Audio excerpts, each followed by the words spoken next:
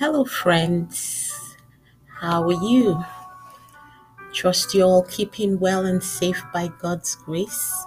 It's great to be here again with another great topic. A great topic before us today is Jesus, the Son of God. And so we're just going to jump right into it. But first, we have to give glory to whom it is due. And so, everlasting Father, you are the King of kings and Lord of lords.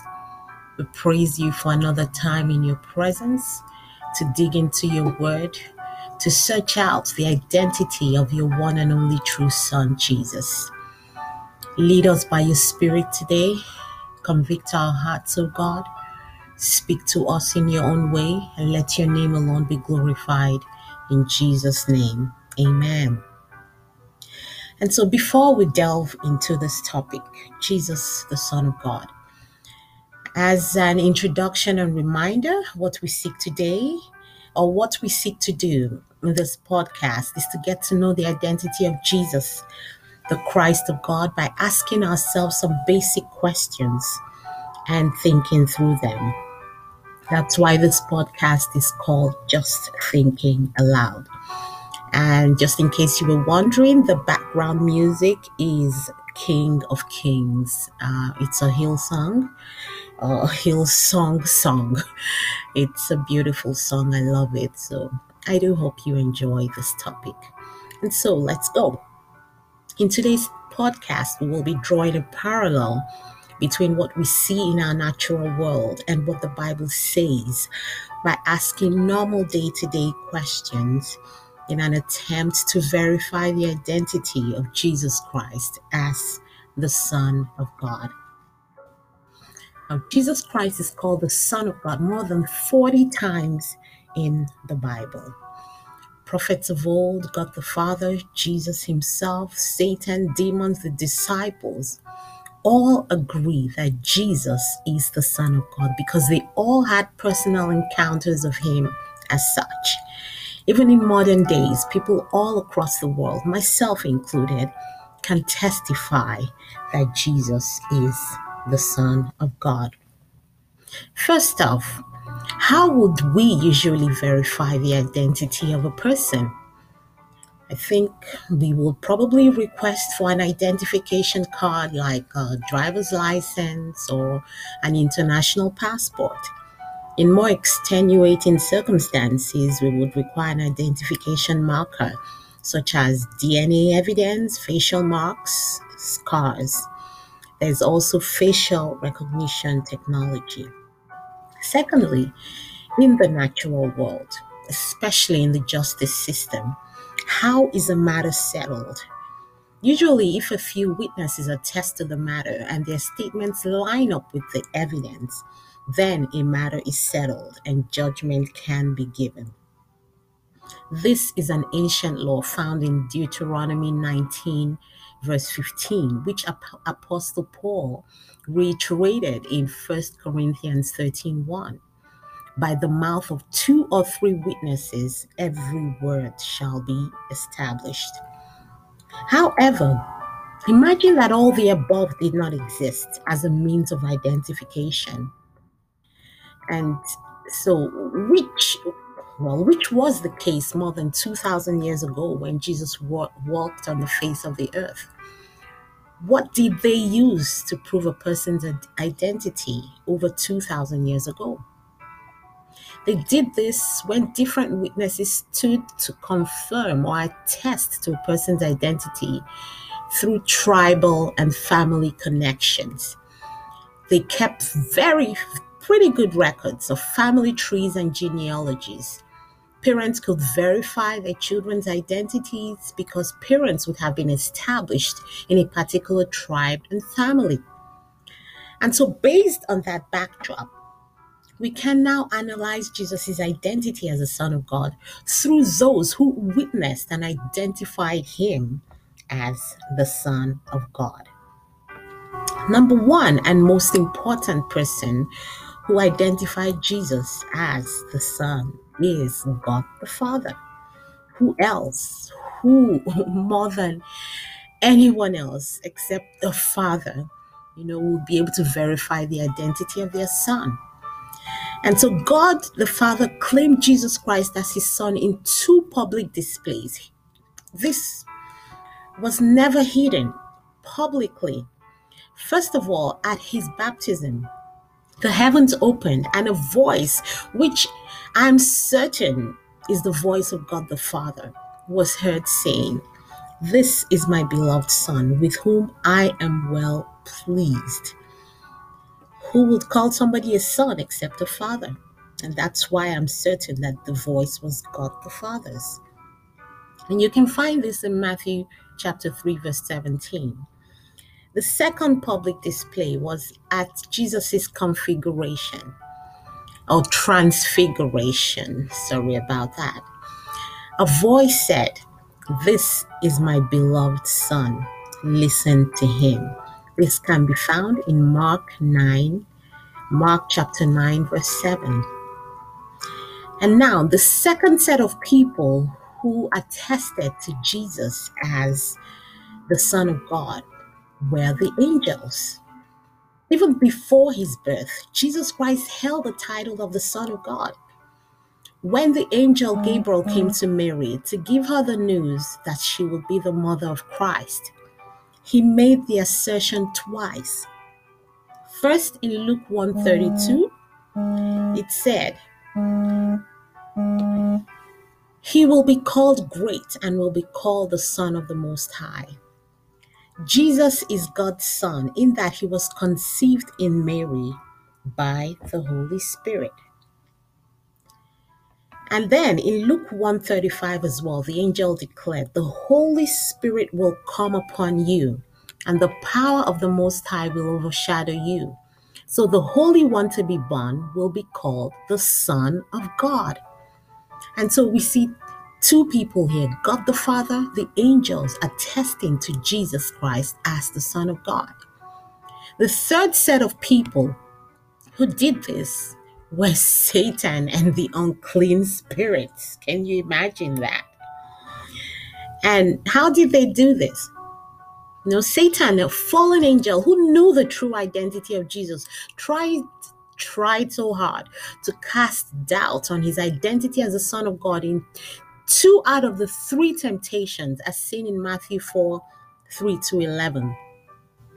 By asking him to do things. 1, he said, "If you are the Son of God." In both of those temptations, he asked, "If you are the Son of God, do this, do this."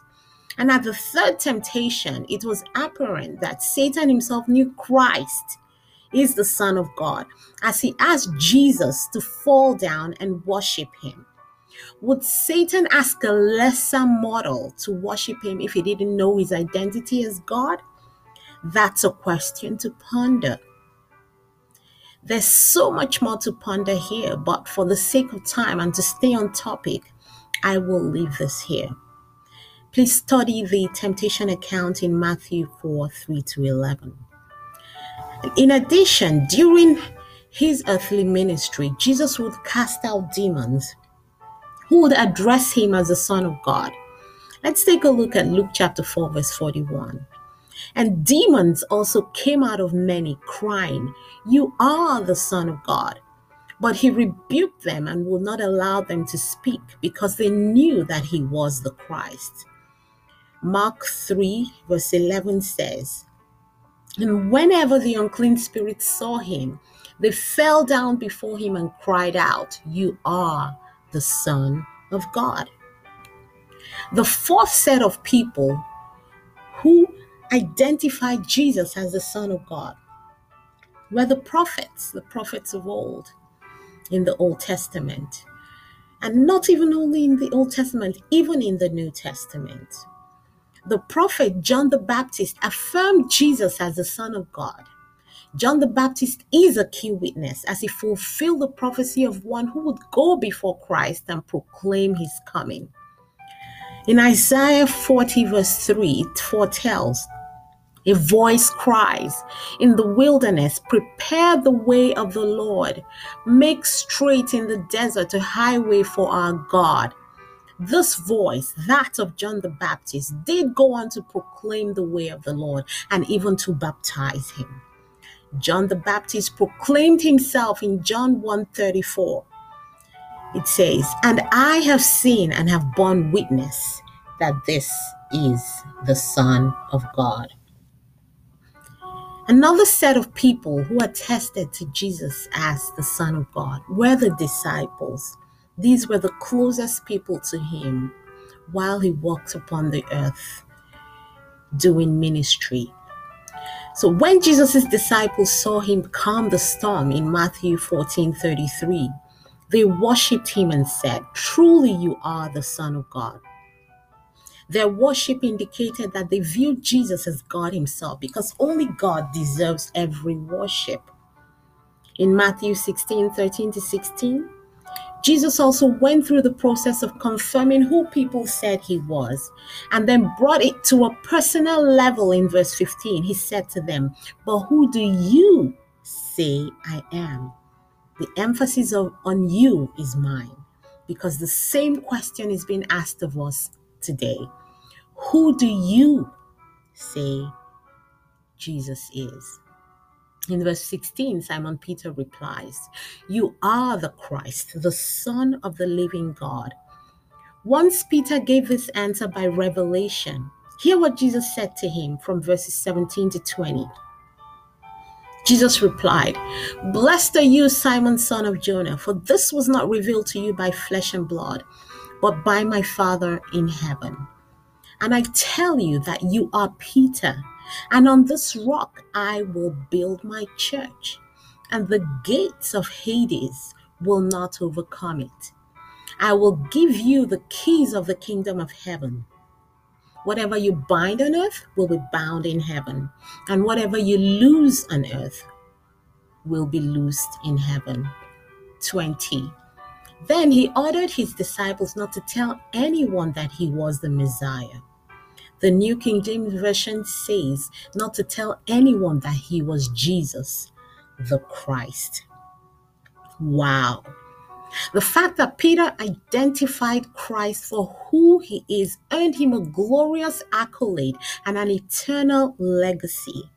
Someone may also want to ask why Jesus would ask the disciples not to tell anyone that he was Jesus the Christ and Messiah. I believe it's because knowing Christ for who he really is requires a personal revelation and encounter. It's not something that anyone can convince anyone else to do. We all need to seek Christ out personally and passionately, and God the Father himself will reveal who he is. Like Peter, here lies our eternal legacy. The disciple John said in the opening statement of his gospel in John 1:1-2, "In the beginning was the Word, and the Word was with God, and the Word was God. He was in the beginning with God. And the Word became flesh," and that's verse 14. "And the Word became flesh and dwelt among us. And we have seen his glory, glory as of the only Son from the Father, full of grace and truth." And Jesus is asking us once again, who do you say I am?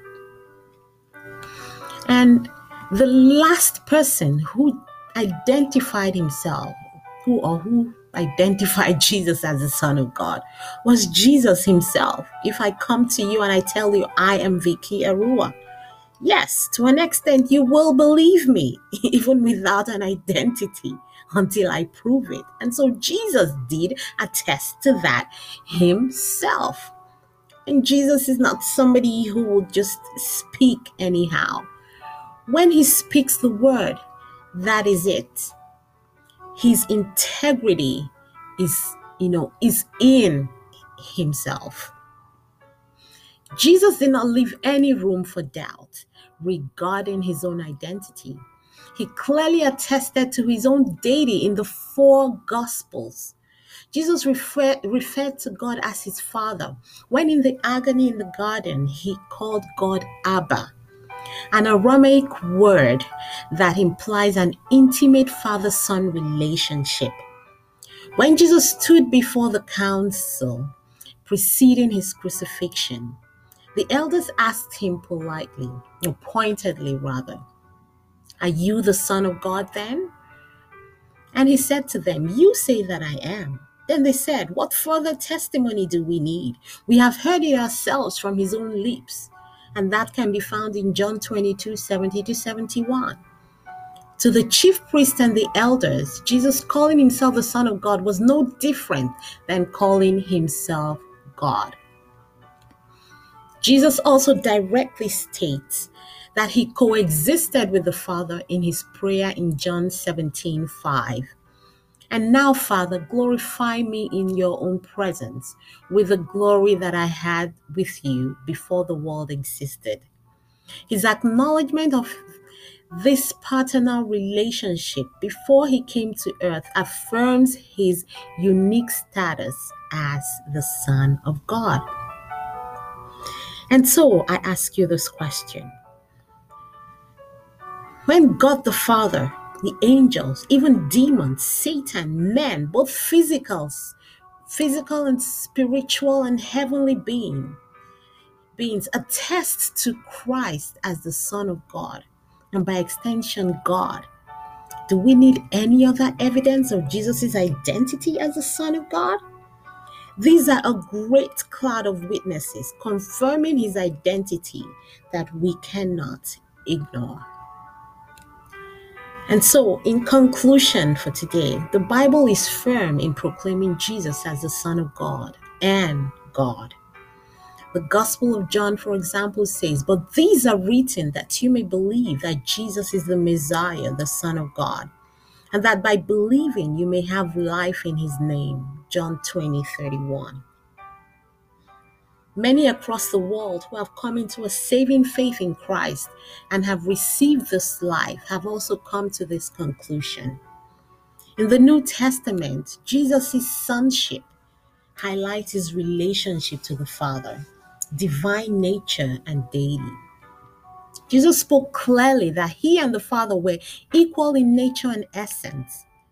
In Colossians, Jesus is described as God's beloved Son, and he is the image of the invisible God. And so, with all this proving that Jesus is the Son of God, why wouldn't we believe? What more evidence do we need for that? And I pray that this has ministered to you in one way or the other. I pray that the Holy Spirit will even expand this word and enlarge this word in our hearts and bring a personal revelation and encounter of Jesus the Christ as the Son of the one and only true God. Thank you for listening in with me today. I really appreciate you hanging out with me. Well, we cannot close though until we say a prayer. Heavenly Father, we just bless your holy name. Thank you for revealing to us Jesus as your Son. Thank you, Lord Jesus, for being the heir of salvation. Thank you for making us joint heirs with you. Thank you for drawing us even into that sonship relationship with you. And Lord, we ask that you draw us closer. Reveal yourself in a new way to each and every one of us on this platform, listening, that is listening now or will listen in the future. We need a personal encounter with you. Holy Spirit, breathe on us and have your way through Jesus Christ. Amen. And so I do hope today's topic has made some impact in your life. Please feel free to reach out to me through my blog or by sending a comment or question through the podcast link. I appreciate your time with me today.